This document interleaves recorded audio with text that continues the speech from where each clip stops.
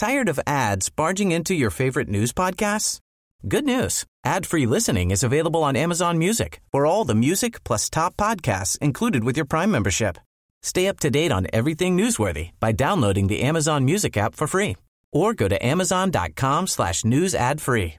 That's amazon.com/news ad free to catch up on the latest episodes without the ads.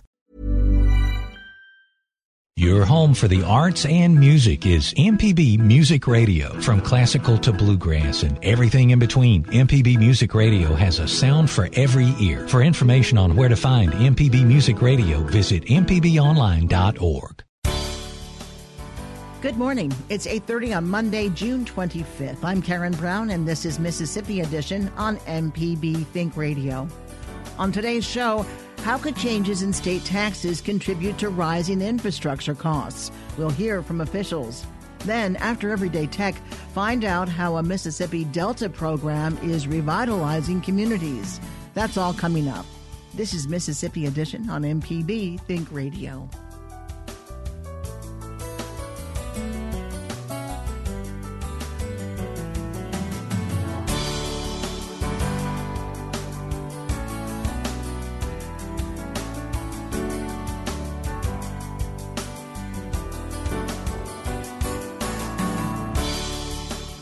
Two U.S. Supreme Court rulings are increasing the chances for a special session in the Mississippi legislature. One ruling allows sports betting, and the other lets states enforce collecting Internet sales tax. Lawmakers say funds generated from the recently passed measures could be used to help improve the state's crumbling infrastructure. Kathy Waterbury is Associate Commissioner with the State Department of Revenue. She tells MPB's Desiree Frazier how the move on Internet sales changes state law. The effect of the decision is that all of the out-of-state sellers who don't have physical presence here must now collect our tax for us. Mississippi already has laws and regulations in place that requires these out-of-state sellers to collect our tax. However, we've been prohibited from doing that because of the Quill decision that the U.S. Supreme Court made in 1992. The Wayfair decision overturned the Quill decision. So that thing that kept us from enforcing the law has now been removed. So we will be able to enforce the laws already in place. So those that don't have physical presence here, those out-of-state sellers, and Mississippi has a regulation that says they must have sales into the state greater than $250,000 for the year, will now be required to register and collect our tax. One thing I do want to point out is that we already have over 2,000 what we used to call voluntary taxpayers. They're no longer voluntary, but they were voluntary, and so far this year, with just a few days left in fiscal 18, they have paid $63 million in taxes. So we already have a lot of out-of-state sellers who don't have a physical presence here, who have already agreed to collect the tax and are doing so. What we will do now is try to get the rest of those registered as quickly as possible and get them, collecting and remitting to the state. So it would be on your office to contact these online sellers? Yes, we've contacted a lot of them prior and asked them to collect the tax for us. Of course, they chose at this point not to. But, at this point, it's not no longer a choice that they would have. They are required by law to do so. So we will be enforcing those laws. But, yes, we will be making sure that they all are registered. And there are some that are not going to meet the criteria because their sales are less than $250,000 in the state. So we will need to talk with them and see what their sales are and make a determination of whether or not they need to register. So this is going to be a process that will take a little time. Yes, we expect, that at least the next quarter we'll be working diligently on that project. How much money do you anticipate this Internet sales tax will mean? We think for the next fiscal year, which is fiscal year 19, we will see between $30 and $50 million. We think the years after that, we will see between $50 and $75 million. The estimate's lower for next year due to that, what I just mentioned, that crank-up time for us to get everybody enrolled in collecting and reporting. Also, the U.S. Supreme Court passed a ruling on sports betting. How does that affect the state in terms of tax collections? I've heard that the Gaming Commission has approved their regulations, so it should go into effect shortly. It will be additional revenue for the state. It is just like any other gambling revenue at the casinos, and they will be taxed accordingly. And so there will be additional revenue. We just don't have a really good estimate at this point. We don't know how many people will take advantage of that new game, if you will, game of chance with the casinos. Is there anything that I didn't ask you that's looking at the benefit that could come in terms of dollars for the state in tax revenue? Well, I mean, there's obviously the influx of new revenue that the legislature can appropriate or allow to go to the general fund that would help all state agencies ultimately that provide services to the citizens of the state. In addition to that, though, there are small businesses, there are mom-and-pop businesses and other big businesses that have invested in Mississippi. They have buildings here. They have workers here. They are contributing to the local economies, but they've been competing with the online sellers because the online sellers are able to at least not, up until now, charge them sales tax. So this helps level the playing field. Department of Revenue Associate Commissioner Kathy Waterbury. Mississippi lawmakers have been unable to reach an agreement on funding the state's crumbling infrastructure, with many saying a tax increase was off the table. Republican Representative Charles Busby of Pascagoula is chair of the House Transportation Committee. He tells our Desiree Frazier the rulings present new opportunity. I don't think there was any surprises there. Me and my colleagues, we expected that the Quill decision would be overturned, and so we had drafted legislation to do some things in anticipation that whatever hits would come to the general fund as a result of that legislation would be backfilled by not only an overturning of the Quill decision, but other things that we anticipated, such as sports betting.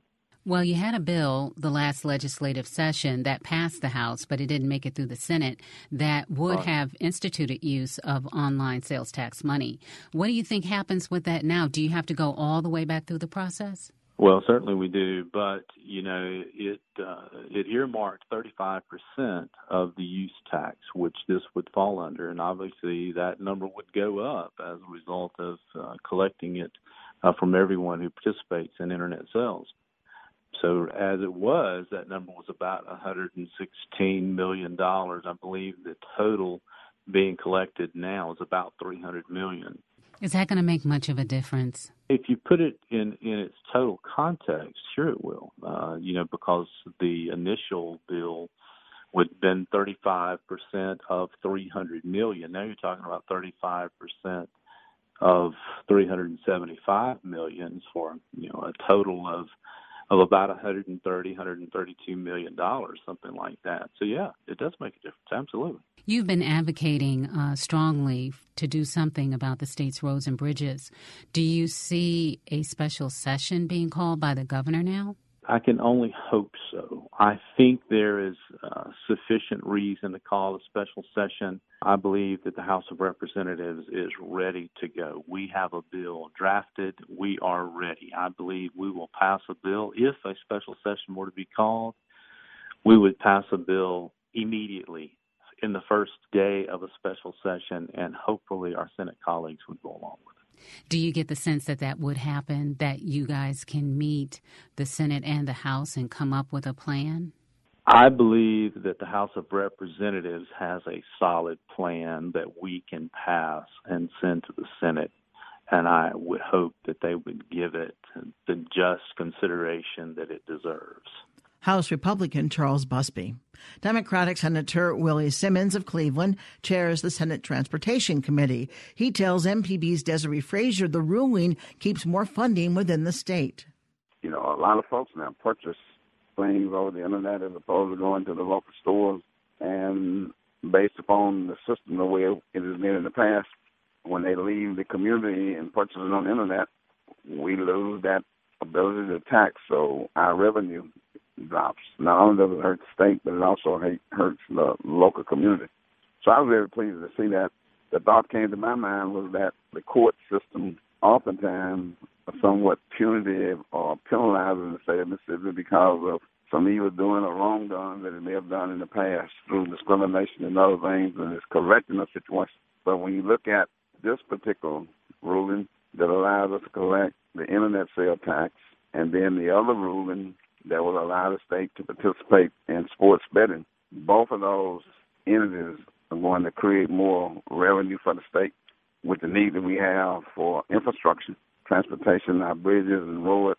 Hopefully, we'll be able to see some help coming from those two entities.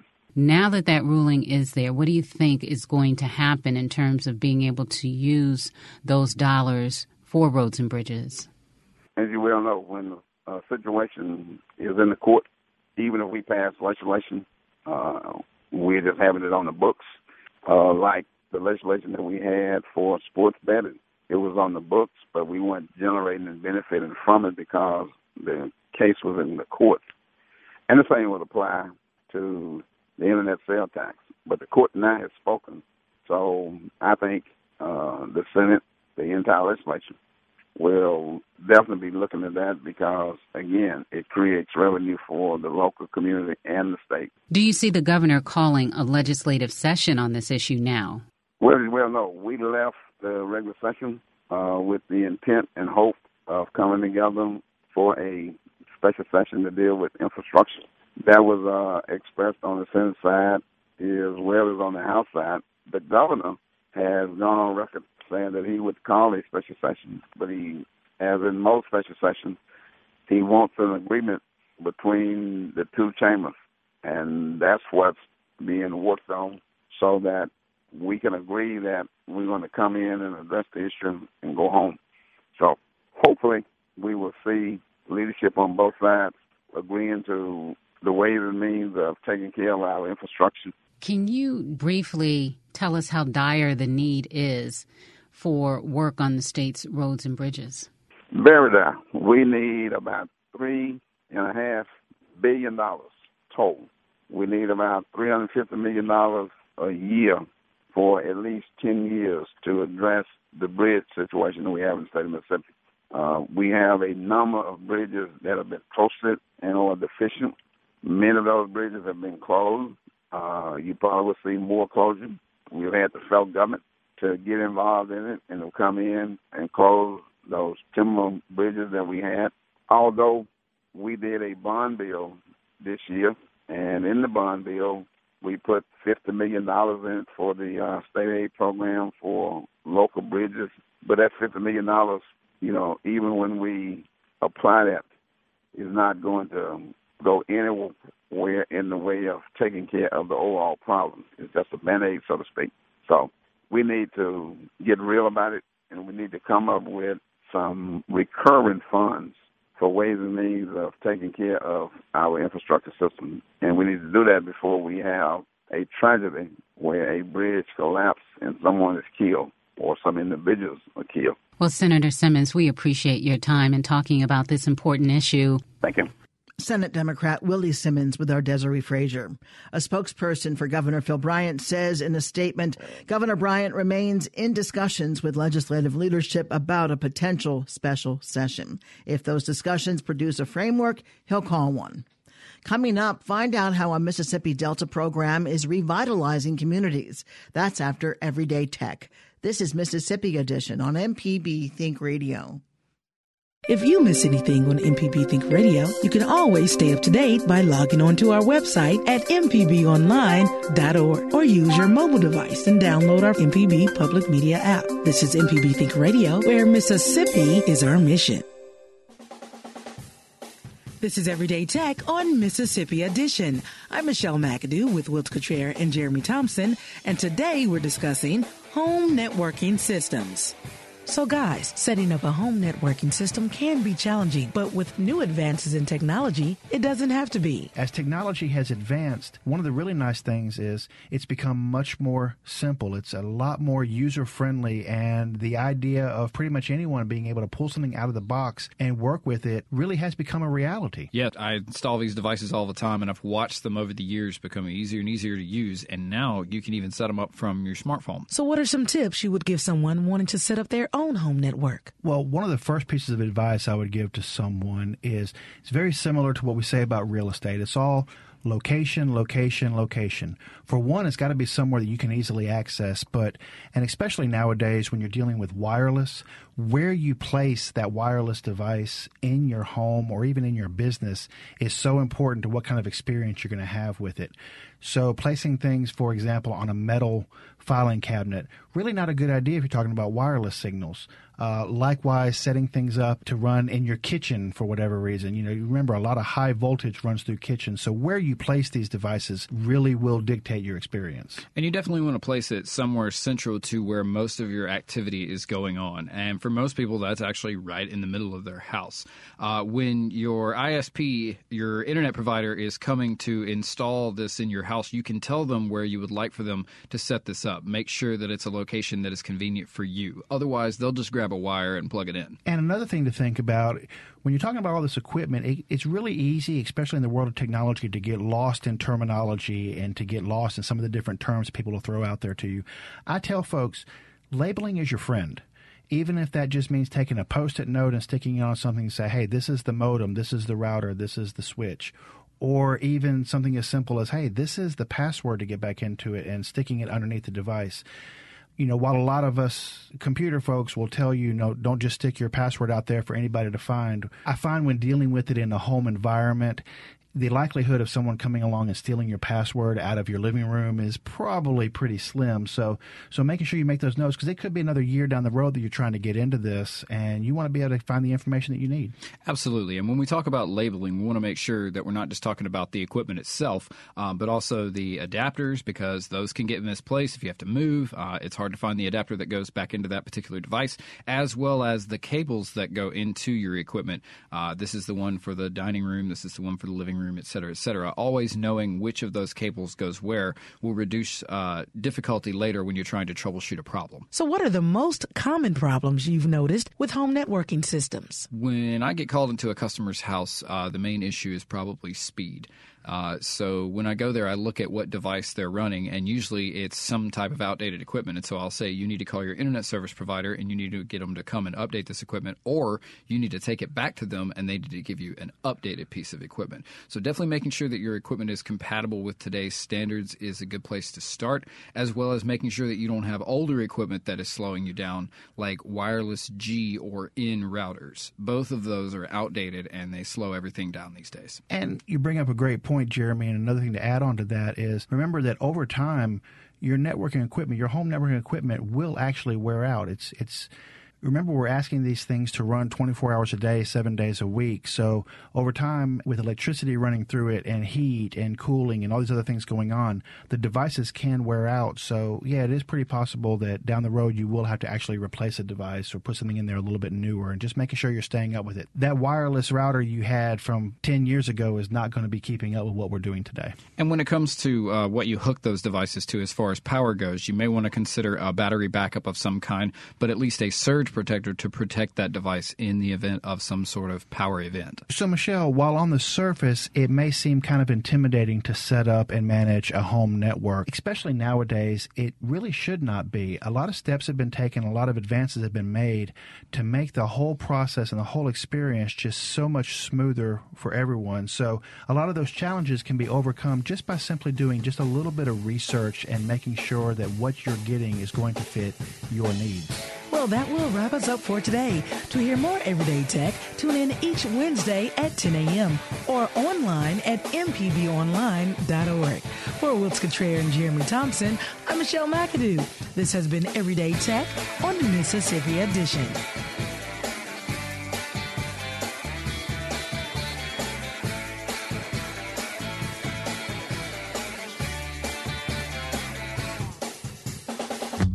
There's a new face on the political block. My election signals how important it is to have candidates who have the same life experiences as everyday Americans.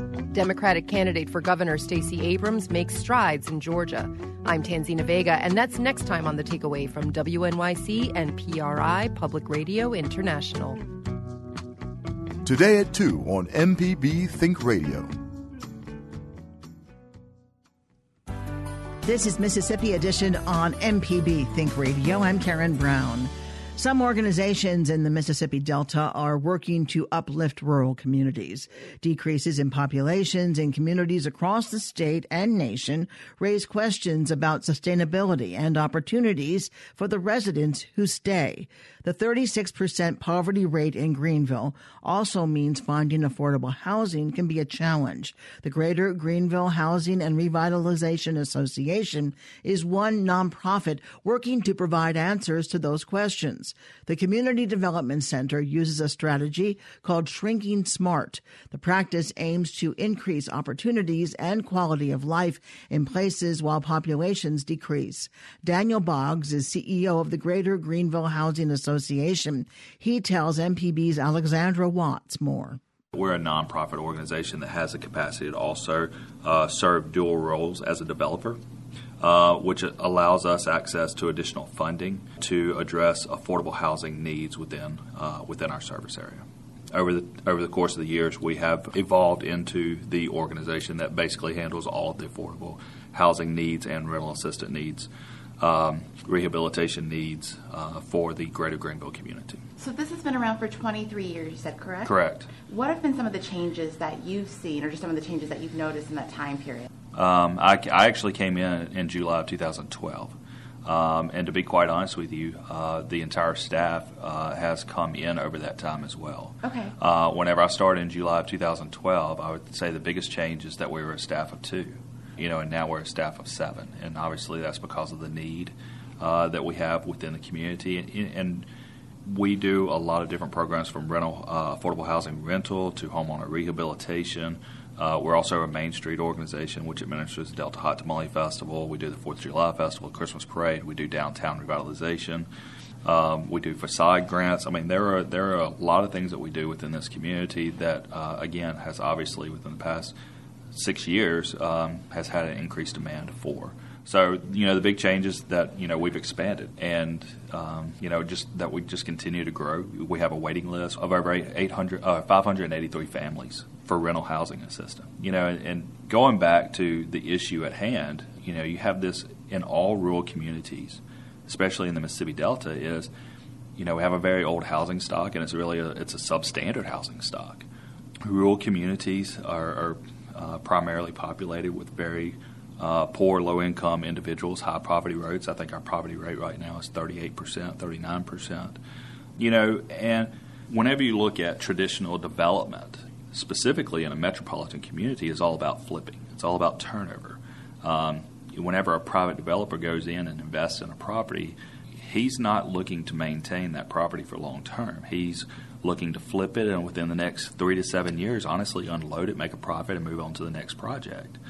In rural communities, however, you do not see the appraisal values keeping up with the construction cost. We even see that with the developments that we're doing right now. We're just fortunate enough to have funding entities, funders, that help support our mission so we can continue to do things within this community.